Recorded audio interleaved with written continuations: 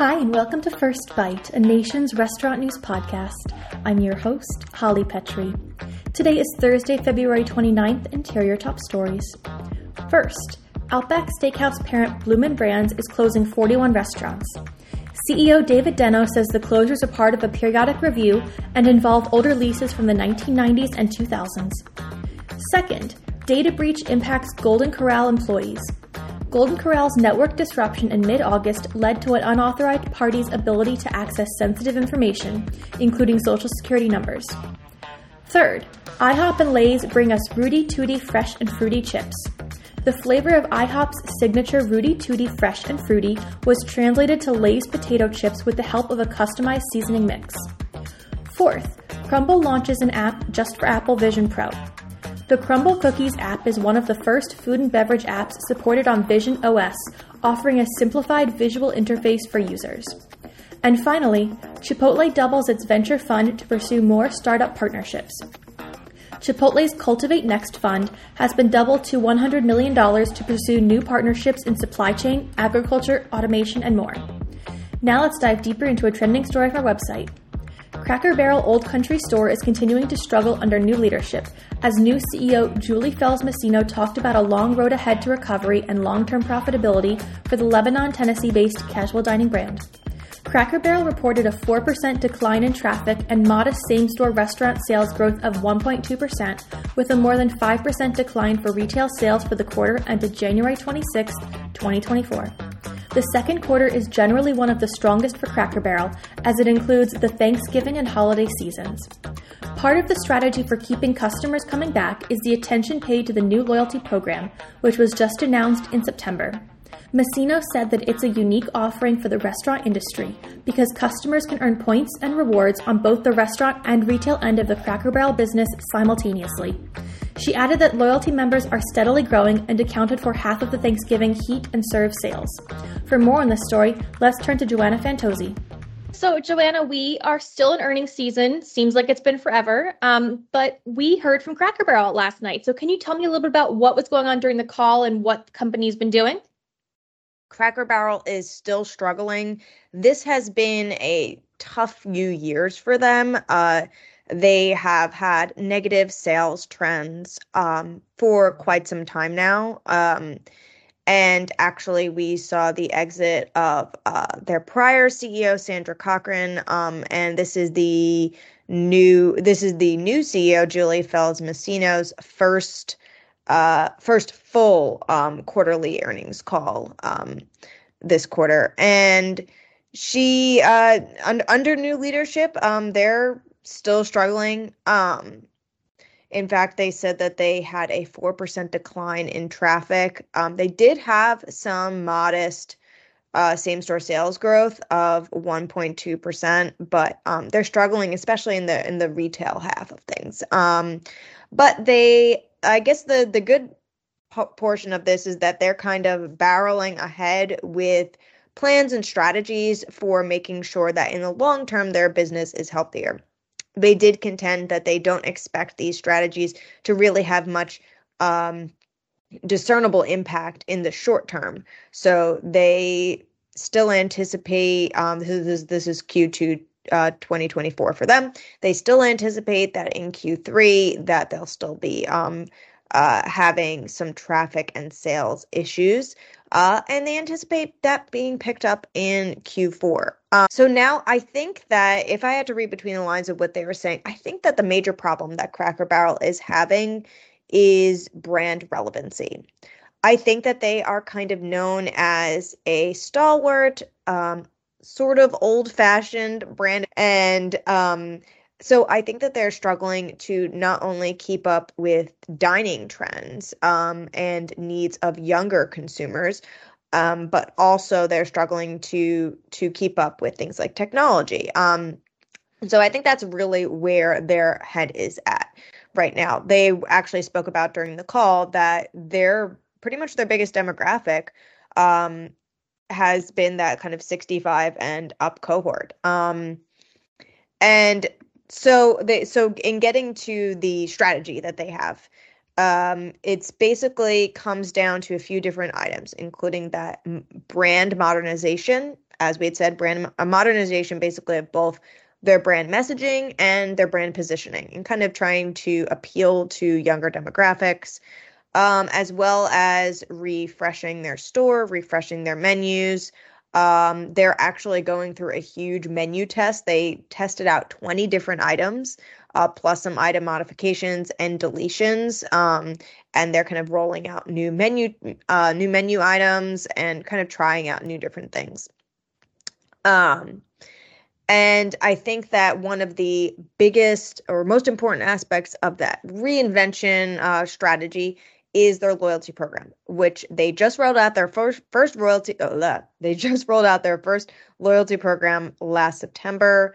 And they said that they didn't give numbers on that. I will say, unfortunately, they didn't give numbers on exactly how many members they have, but they said they are pleased with the response. And Julie Felss Masino was talking about how, due to the nature of the Cracker Barrel business, that the loyalty program is sort of a unique offering among other restaurant loyalty programs, because customers can both gain points and cash in for rewards on both the restaurant side and the retail side.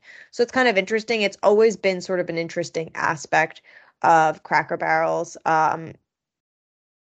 of their kind of business structure. And I think that's part of the reason why they've been able to they're known for having lower prices, and they've been able to keep prices lower and kind of appeal to that kind of everyday family kind of demographic, because they have that retail portion on the side that they're able to get extra revenue from. And so, and then the final thing that they are going to be doing is, I think they're looking to make some tough decisions when it comes to both pricing and labor.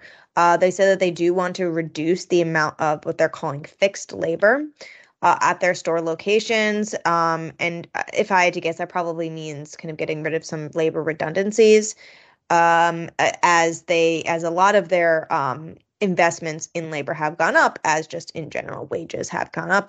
The entire restaurant industry is experiencing this. And they are also trying to, they said, move to a barbell pricing structure.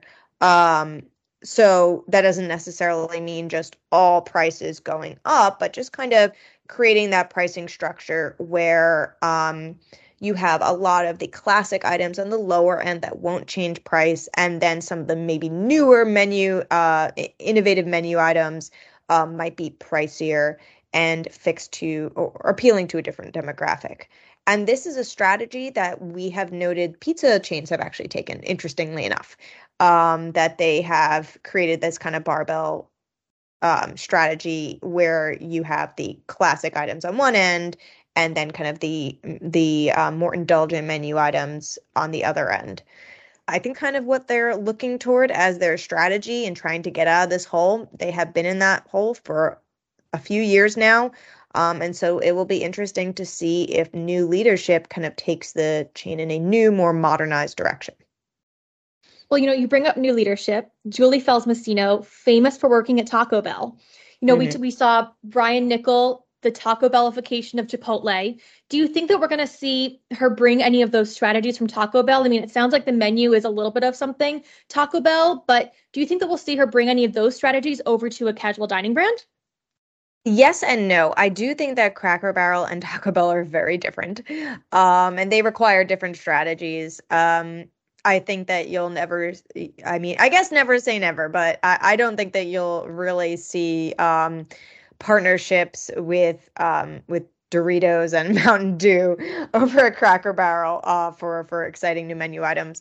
But that doesn't mean that, what she has learned from her time at Taco Bell isn't relevant here, which I think it is. Because I think that things like investing in clever and modernized digital marketing opportunities, like the loyalty program, is really something that Taco Bell excels at.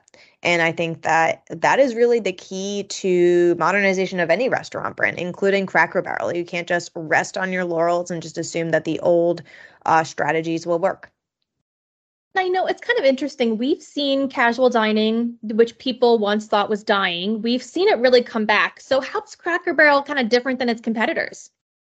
I think that Cracker Barrel is different from its competitors because historically they have been associated with a couple of things, with a couple of times of the year. So number one being the summer when people go on vacation, because they are associated with road trips, and you kind of go off the exit whatever on the highway because your kids want lunch and you go to Cracker Barrel. They are also associated with the holiday season. And because a lot of their cooking is a lot of their menu is home style cooking, and a lot of menu items that you would see at like a Thanksgiving or Christmas feast. And in fact, I think that that's usually their best time of year. And so in kind of seeing them struggle during that quarter is probably not the greatest thing.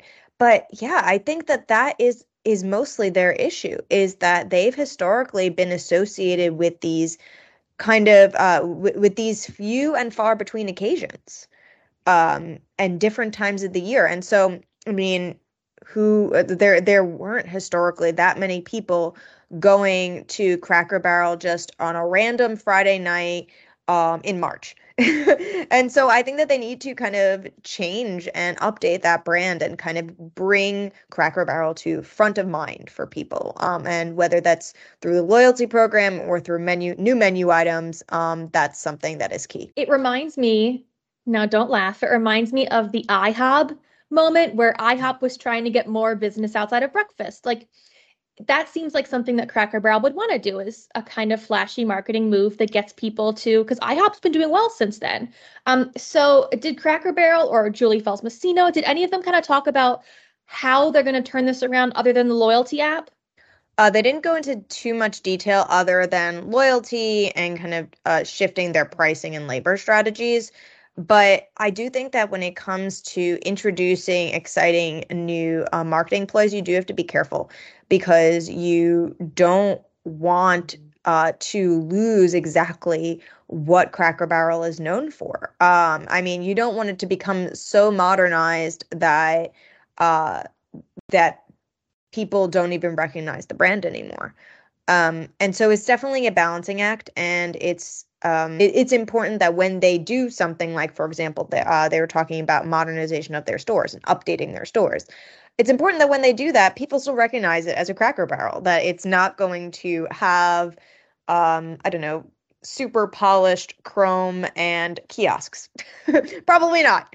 And because then people wouldn't recognize it as a Cracker Barrel. So it's really important that while you modernize the brand and introduce exciting kind of new marketing strategies, that you don't bring it so far away from what the company is originally known for. Thanks so much for listening to today's episode of First Bite. We'll be back tomorrow with a brand new one. Until then, stay up to date with all your news on NRN.com.